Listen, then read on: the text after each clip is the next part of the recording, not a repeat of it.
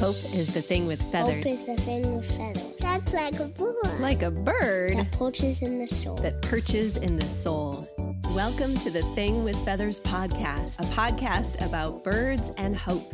I'm your host, birding enthusiast, Courtney Ellis.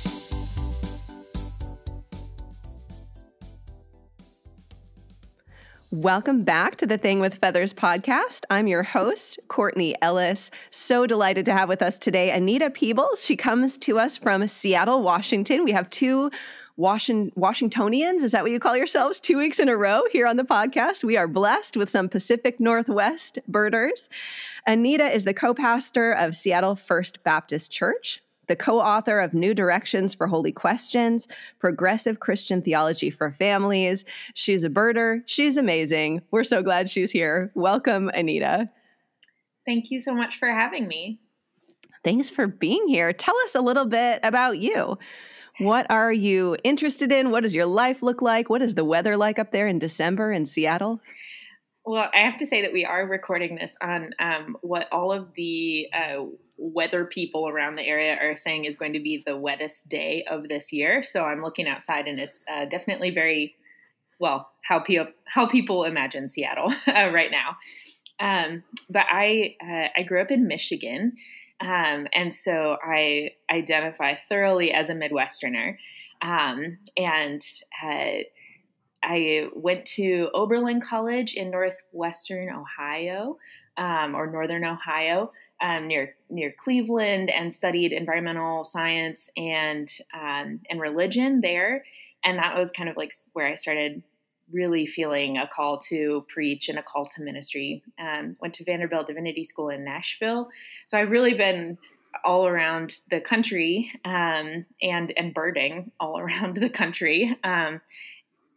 Now I'm delighted to live in Seattle with my husband.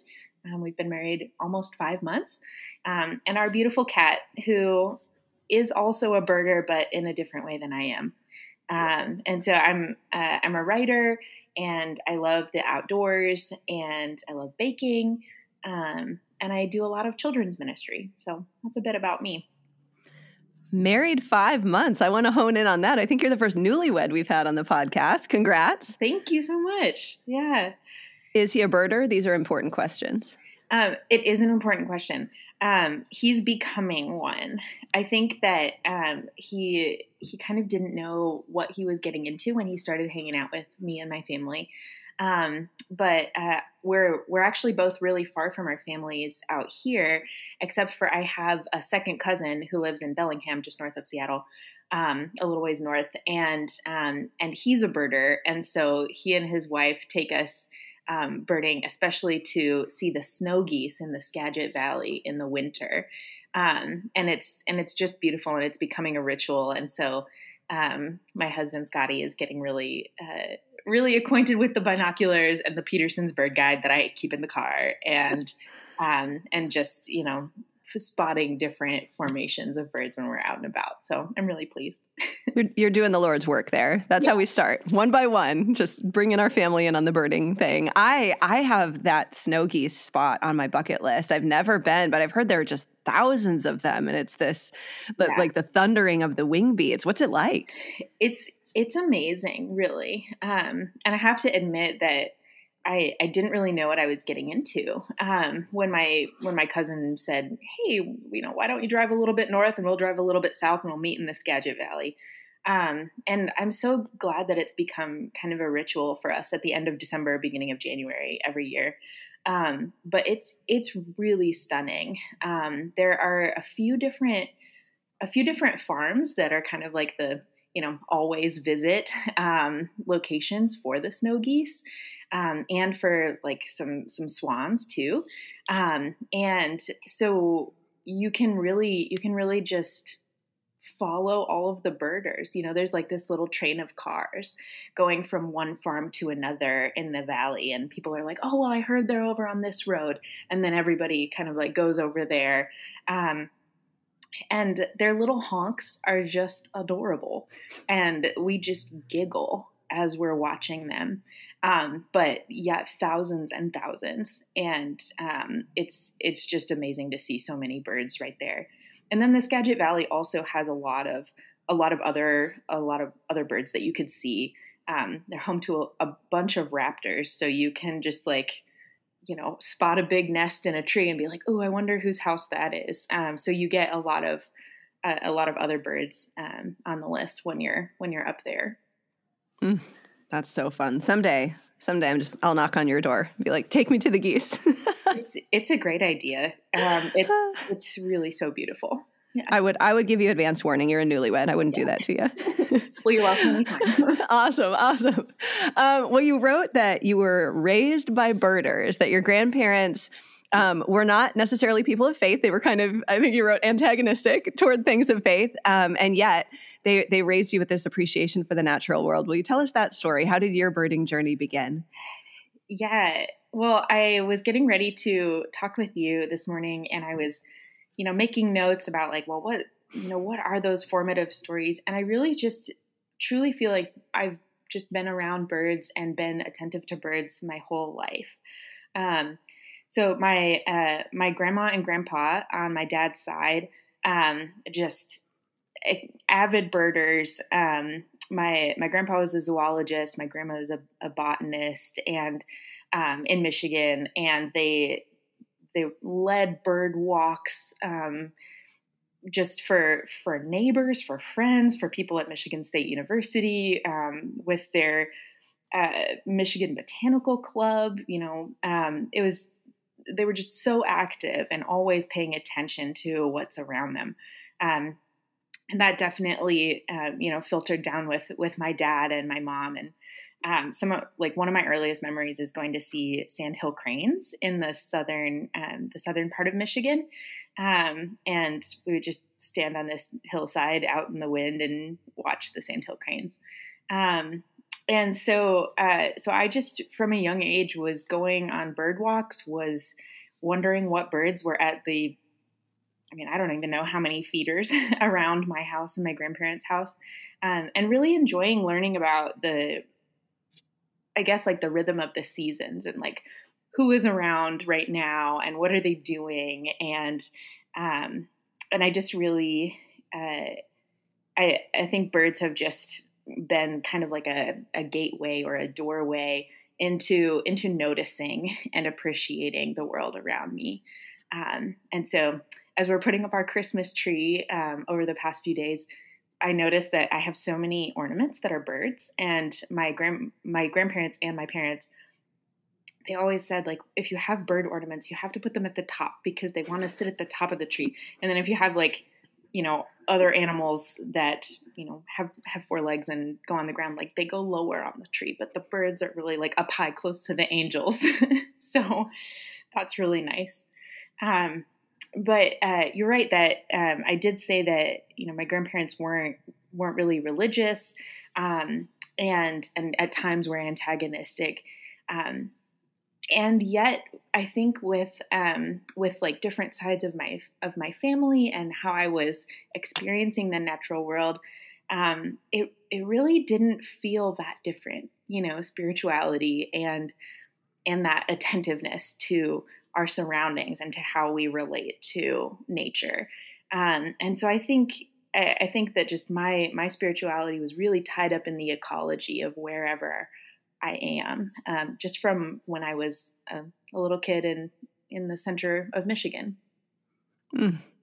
And that ties into the book that you've written about these new directions for holy questions, which you mentioned was not explicitly a book about birding, but it has ties to caring for creation and how the natural world can influence our faith. And it sounds like that's kind of been part of the story for you as well, that this book came out of your personal journey. What sorts of holy questions are you encouraging people to ask? Yeah.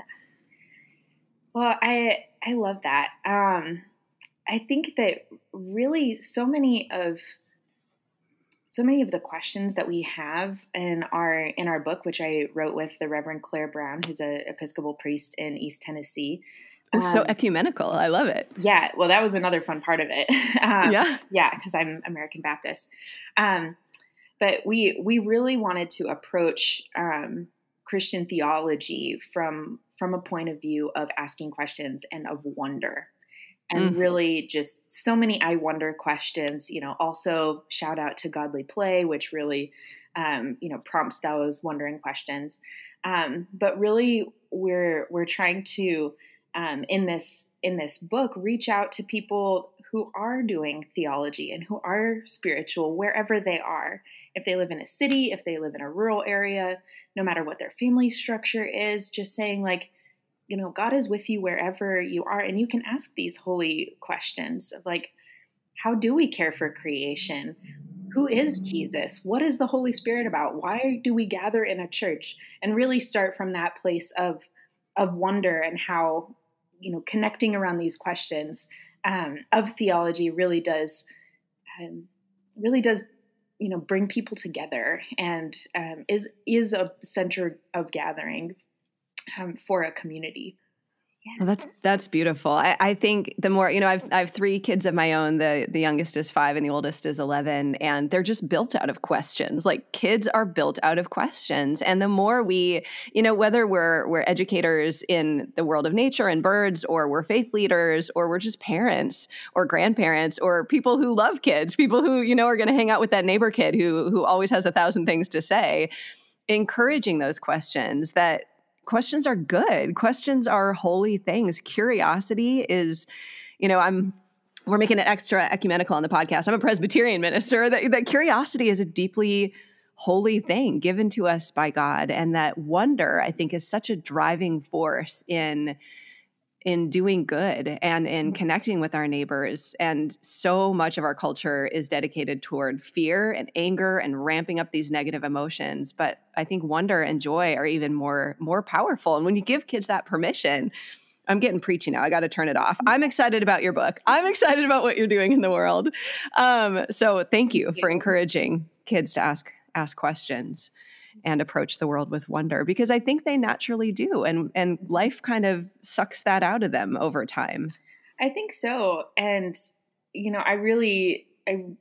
I was just talking with my spiritual director recently about this, actually. And just reflecting on how I had people in my life who encouraged me when I was a child to ask questions and to be observant and to try to figure out like how different pieces of the world fit together, which I absolutely relate to, like making scientific hypotheses. And I just feel like those go together so beautifully.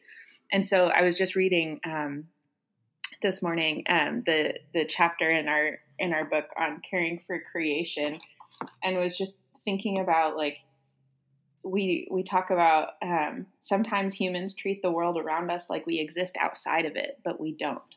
We are part of creation, just like the rocks that make up the mountains and the grasses growing on the plains and the birds that migrate south for the winter. The land affects us and we affect the land. God's dream is for all of creation to live in harmony together. And that's really like the foundation of what we're doing in that work. So, and what I try to bring to my ministry with the kids in my church. Harmony.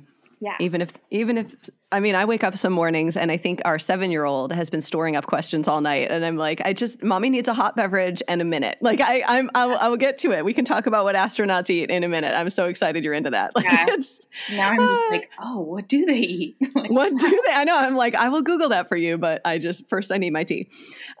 So Anita, pivoting back to the birds, what's your favorite and why? And I know that's the worst, hardest question. So you can have more than one. There are no rules. Well, I do have several favorites, and it really is hard to choose. I was talking with my husband about this, and he was naming some of my favorites, and I was like, no, I'm forgetting something. So I'll just give a little shout out to some of my favorites. I love loons and snowy owls and great blue herons and blue jays. But I do think I have to go with the chickadee. Just really close to my heart. And every time I see them at our bird feeder on our teeny tiny balcony in Seattle, I just get so excited. And there's a little shrub like right next to the driveway into our apartment building that I'm pretty sure there's a family of chickadees living there. I just really associate them with hope and with joy and And they're just so delightful to listen to. And, especially in the winter, it doesn't really snow that often in Seattle, but in Michigan, like, I just love like looking at little bird tracks around the feeder and being like, oh, who was here? And the chickadees are always around. Yeah. And I think one of the reasons why I associate, hope and joy with the chickadees, and they're so close to my heart, is because of my grandma, Betty. And she just loved chickadees. And she taught me when I was a little kid, about how they go chickadee dee dee. And so then we would always go outside and try to like talk to the birds. And my grandpa was a really great, he was just very good at doing any bird call. Like, he could listen to it and then like he would practice it, and he was a great whistler and he would kind of communicate. But like the chickadee was my grandma's. And I had this kind of profound experience. She died on December 10th, 2016. And that was the first grandparent that I lost. And, as I've already said a little bit, like she was really impactful in my life. And I spent a lot of time with her. And she loved the winter birds, and, her Christmas sweaters always had like chickadees on them, or maybe some cardinals here and there, but mostly chickadees. And, when I got back to Vanderbilt Divinity in Nashville after the holiday break, and after going through this grief in this particular way for the first time, I was talking to one of my professors who leads like creative writing and spiritual memoir writing classes, which I had been in the semester before. And it all ties in together. And we were just talking about grief, and about, how the ones that we love don't really leave us, and different ways. And I was kind of like, well, my grandma was not religious. Like, she's not really, like, I don't think she would think about that, about how people are still with you or around you, even after they die and go on to whatever is next. And right as we were having that conversation, my professor had a little bird feeder outside his window, and this little chickadee hopped in and just sat on the bird feeder and stared through the window at us. And we kind of stared back and we just waved, and it was kind of like nodding its little head at us. And I was just like, well, that's not a coincidence, And I like totally believe that bird was my grandma kind of saying like, I see you, I'm here. And so, I don't think I would go as far to say as like, I talk to my grandma through birds.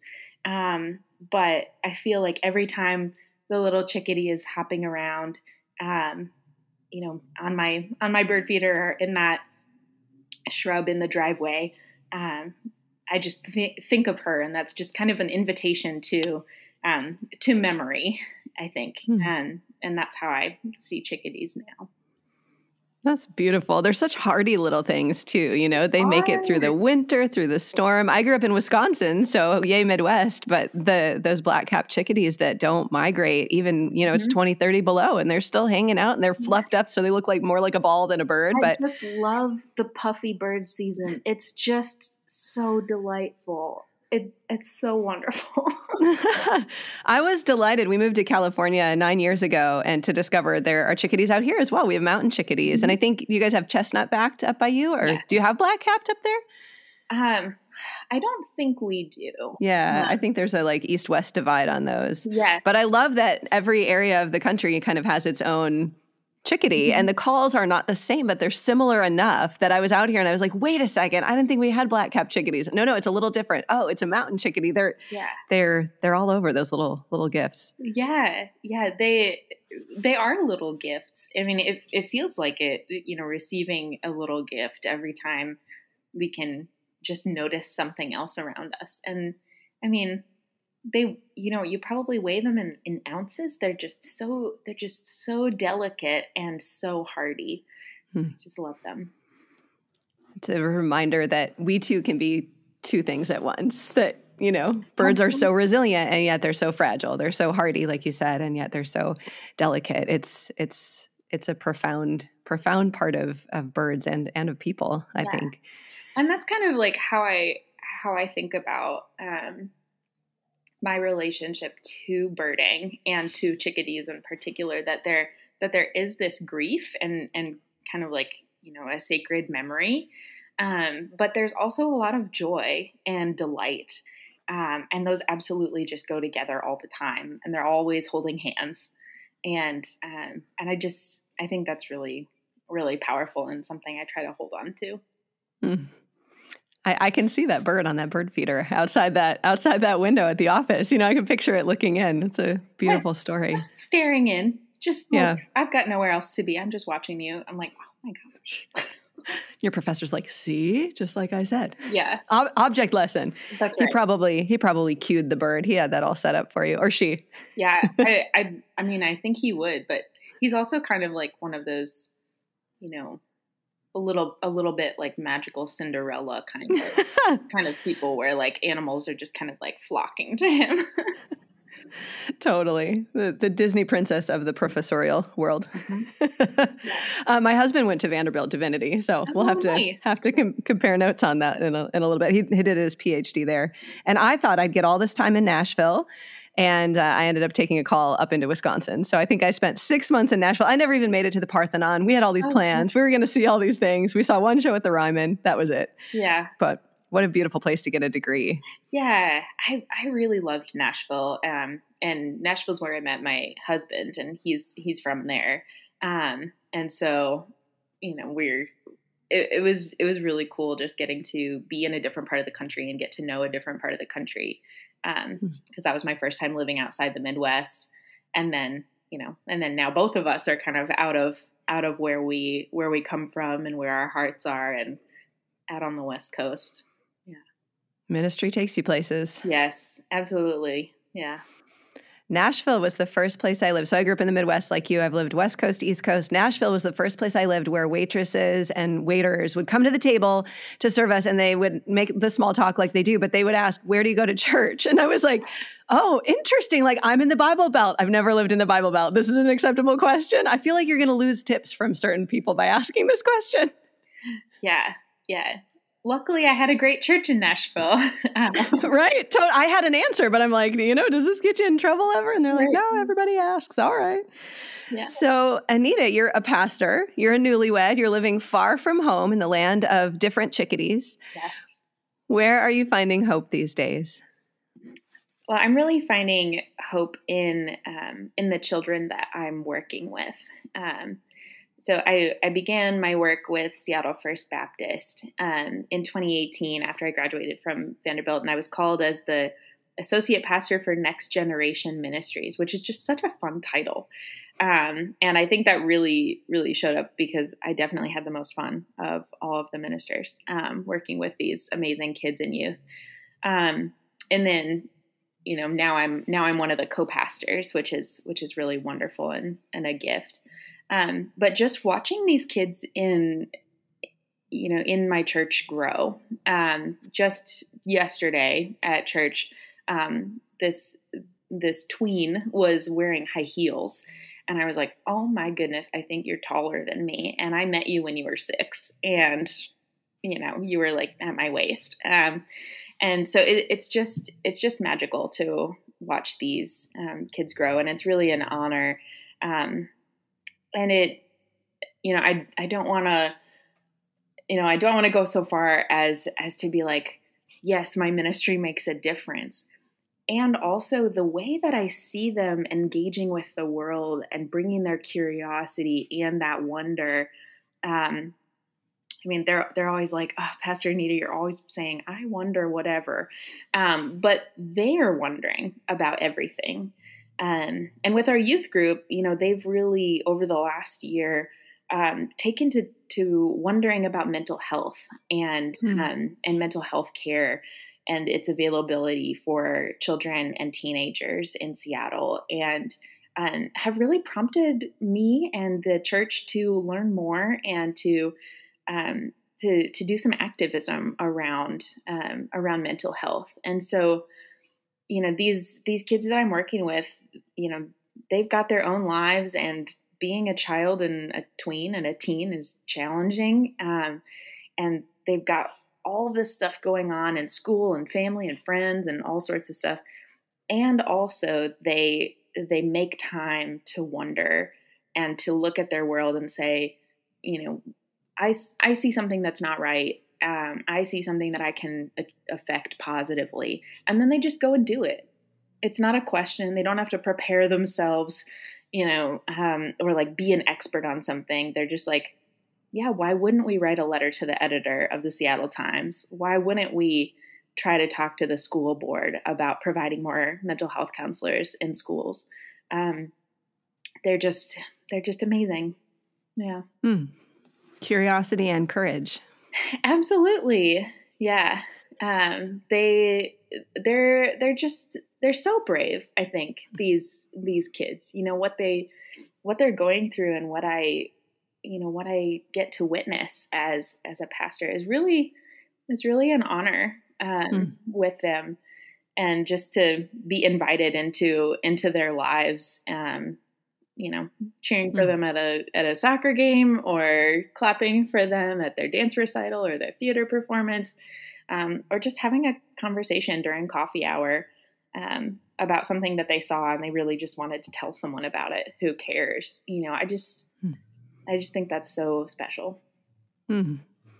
What would you tell a parent or someone who works with kids about helping foster that wonder? Or maybe it's not even that we're fostering it, but we're just not killing it, because life tends to tamp it down. But how do you encourage them to keep following those threads of wonder? Yeah. Well, definitely, starting from just using a construction of how we speak and how we talk to each other with "I wonders," and leaving that curiosity open. And then I think, adults forget how to be playful sometimes. And I don't think I was actually playful until I was an adult and realized that I hadn't been playful as a child. I was always like a very serious, like intellectual child. And then we grew up to be ministers. This is what happens. Yes. And then we grew up to be ministers. And then I'm just a little goofball, in the pulpit or wherever else.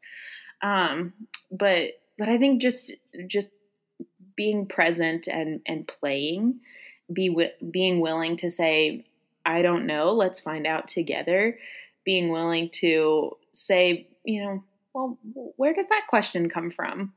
I wonder why you're asking that question. What are you seeing? What is your experience of this thing? How are you seeing something in the world that doesn't make sense to you, and why? And just really being present. I kind of think about them as like the car conversations, that you have with kids or with parents, when you're just driving home from school, or on your way somewhere, and the kids are just talking like that. That's real sacred space where you've kind of like focused on something else, but you're able to connect in a really special way. Like I think that's really special. That's a good word. Yeah. By the time I've gotten the kids in the car, my brain is already on the next task. But they say things in the car, and they ask questions in the car. And if I can be present to that, if you're the carpool driver, or you're the parent doing the pickup, or you're the, our youth pastor, we had to get a bigger van because he spends so much of his time just driving kids around, picking them up, dropping them off, because junior hires can't drive, and we got to get them from point A to point B. But that's where a lot of the good questions come out. Yeah, definitely. Or when it's bedtime, they always have lots of, we call our youngest the Stalosaurus. We're like, okay, what you got? What you got, baby girl? Yeah. More questions. Yeah, I was recently babysitting a friend's kid, and I didn't get to be with them all the way until bedtime, but I could tell that there was some significant delaying. Like they were, she was looking at the clock, and she's like, like, I wonder what's going to happen now, and just like starting to tell, well, did I tell you this? And I saw this thing at school and my friend said whatever. And I'm just like, okay, yeah, I see you. Our kids turn into the sloths from Zootopia around bedtime. I'm like, how is it taking you 5 minutes to get down the hallway? It's not a big hallway, but we're getting there. Yeah. They are at their most delaying, and my husband and I are at our most exhausted. And it's a delightful combination every night. And this is why we need folks who work in ministry with children, because they remind us that this is sacred, holy time and not just to be endured. Yeah. I need it. I need the word. Well, and of course, like I don't have children of my own at this time. And so I have a very different perspective. But I also think, just having other adults in their lives that care about kids and that can encourage and listen to the kids and engage with those like that's one thing I love about church. It's, one of the only intergenerational places in our society. And so, hopefully as a minister, I can kind of like tap in for some of those questions and storytellings, and provide support for the children and also for the people who are raising them and caring for them. Totally. It does. It takes a village. And I think in this season of life with young kids where we, my husband and I are just generally exhausted most of the time, those other people and those other voices, and that, our kids come to church and they have 15 additional grandparents that aren't biologically related and 15 additional aunts and uncles and cousins. And the gift of that, because part of it is, I just need 5 minutes to use the restroom on my own. Like, please, please, please. Just, But part of it also is the gift of seeing someone else see your kids reminds you of the gift that your kids are. When they're like, that was an amazing question. I wouldn't have heard it as an amazing question. I would have heard it as an annoying question because it's my 58th question of the day. But when our Sunday school coordinator says that was an amazing question, I can suddenly see anew, oh, it was. Yeah. And I can see it because I've had 5 minutes to use the restroom on my own. Glory be. Yeah, it does take a village to, to do anything, but like definitely to raise children, and I think like, as I'm also thinking about how U.S. American society is like so, like we can be so separate from the creation and from nature, but really like there's an ecology of a community, and we can look to nature for like how everybody plays their part, and there are so many different roles and needs that are fulfilled. I think that's exactly what we should be emulating in a community. Everybody does have their part, and we can support each other and help each other's growth. So I'm very interested in like systems thinking and ecological design and stuff. So I try to like bring that lens to the faith community too. Ecology of community. I want to read a book on that. Can you write that one next? That sounds really fun. Do it. Well, we are about to close out 2023. We are in the season of Advent. We're barreling toward the holidays and the new year. What are you looking forward to in birding in 2024? Is there a bird you really want to see? Are there any travels that you're taking? Are you going to go to Michigan in April and see the 3 birds that are still there? Yeah. Well, we haven't done our annual Skagit Valley trip, so we're going to have to be coordinating with my cousin about that, which is always just lovely to bundle up and take the binoculars and the spotting scope out and try to get close to these beautiful birds in the Skagit. And so I would just encourage anybody around the Skagit to really just pay attention or make a pilgrimage for the snow geese and for whoever else is around. I am going to be doing some traveling, and I always do take my binoculars. Sometimes I forget them in my suitcase, but I'm going to Hawaii, and I'm really excited to see what birds are in Hawaii.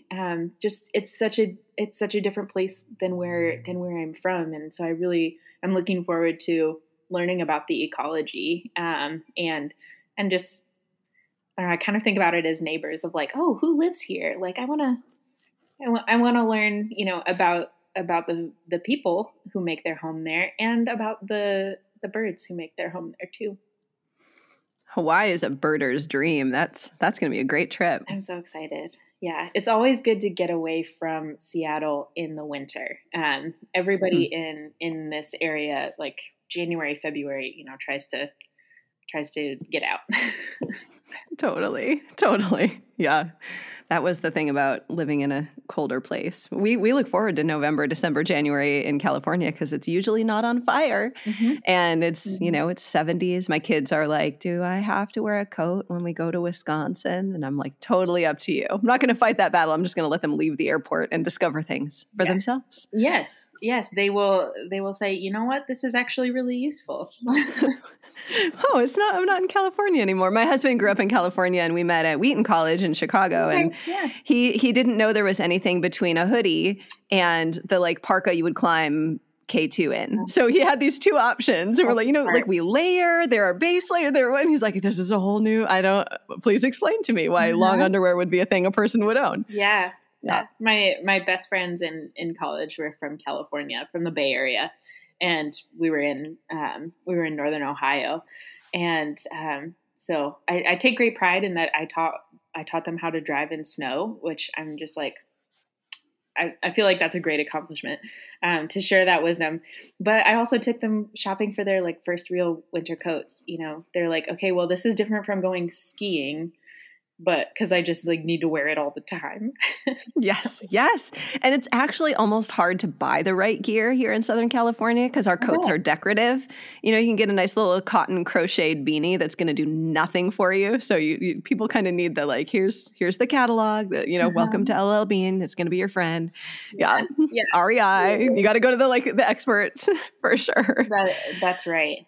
Yeah. I haven't been to Michigan in the winter, but this conversation is really just given a little extra prompt of like, yeah, I do miss the cold actually. And I do miss the snow.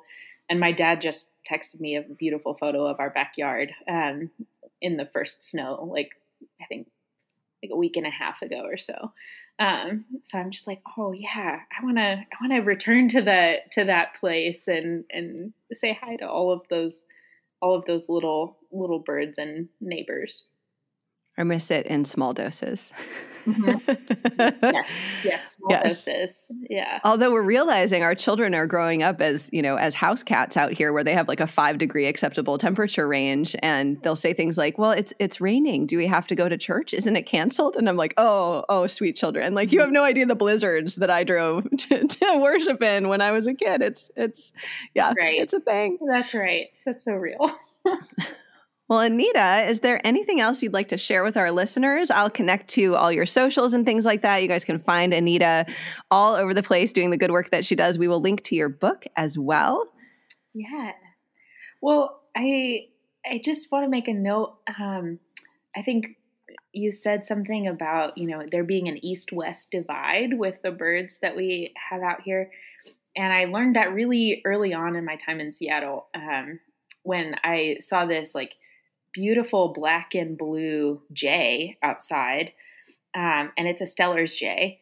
And I'd never seen one before. And I was just like, oh, wow, what is that bird? And I asked my neighbor and she said, well, that's a blue jay. And I was like, trust me, it's not a blue jay. This is a different bird. And so I called my grandpa and I was just like, what is happening? And he's like, oh, west of the Rockies, it's different. Like, let's talk about that. And that was a really precious conversation. But I think that, I think paying attention to the nature wherever you are, like, what plants and trees are growing, and what birds are around can just help you ground yourself and help you be in a place and be present. I think of that, like, that's the ministry of noticing and just sharing, here I am, I'm going to live here too. And I want to know what's around me and get to know my surroundings. I want to book on that too, Anita. You got to get busy. in all your spare time. I know, all of the pastor spare time. Yeah. It's a myth. It's a myth. Yeah. I have dreams. I have dreams of, I've like started to write an ecological memoir. I just like sat down a few years ago for Lent. I got like 3 days into it and then was like, wow, I'm really busy in this season. But I just like made a list of, all of these different, mostly birds and plants, and, some trees and locations around the Great Lakes area, but just like, things that I have stories about or just like feel some special connection with. So I'm just like, I should keep working on that. Yeah. I look forward to getting my hands on your current book. And I also look forward to the books to come because there's a voice there for sure. Well, thank you so much. And I hope you enjoy the book that Claire and I have created. We're really proud of it. And though we say like it, is geared for children, we really hear from a lot of adults who are just like, oh, I never realized that I have this question about, why did Jesus die, or what is the church for?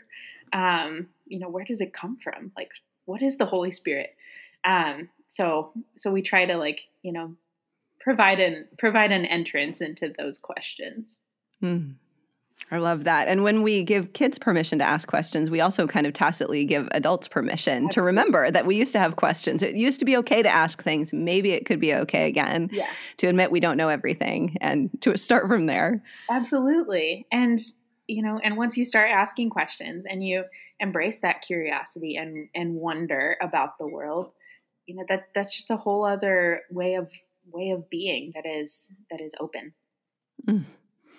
Well, Anita Peebles, thank you so much for the gift of your time here on the Thing with Feathers podcast. I wish you a wonderful Advent and a Merry Christmas and also all the snow geese you can handle.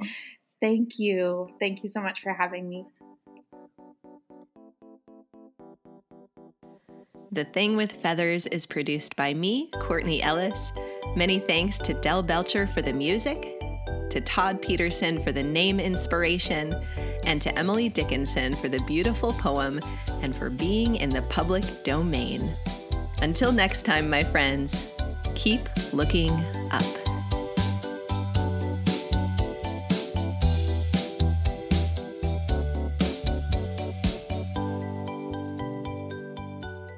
What does it go in your soul? Yes, it does.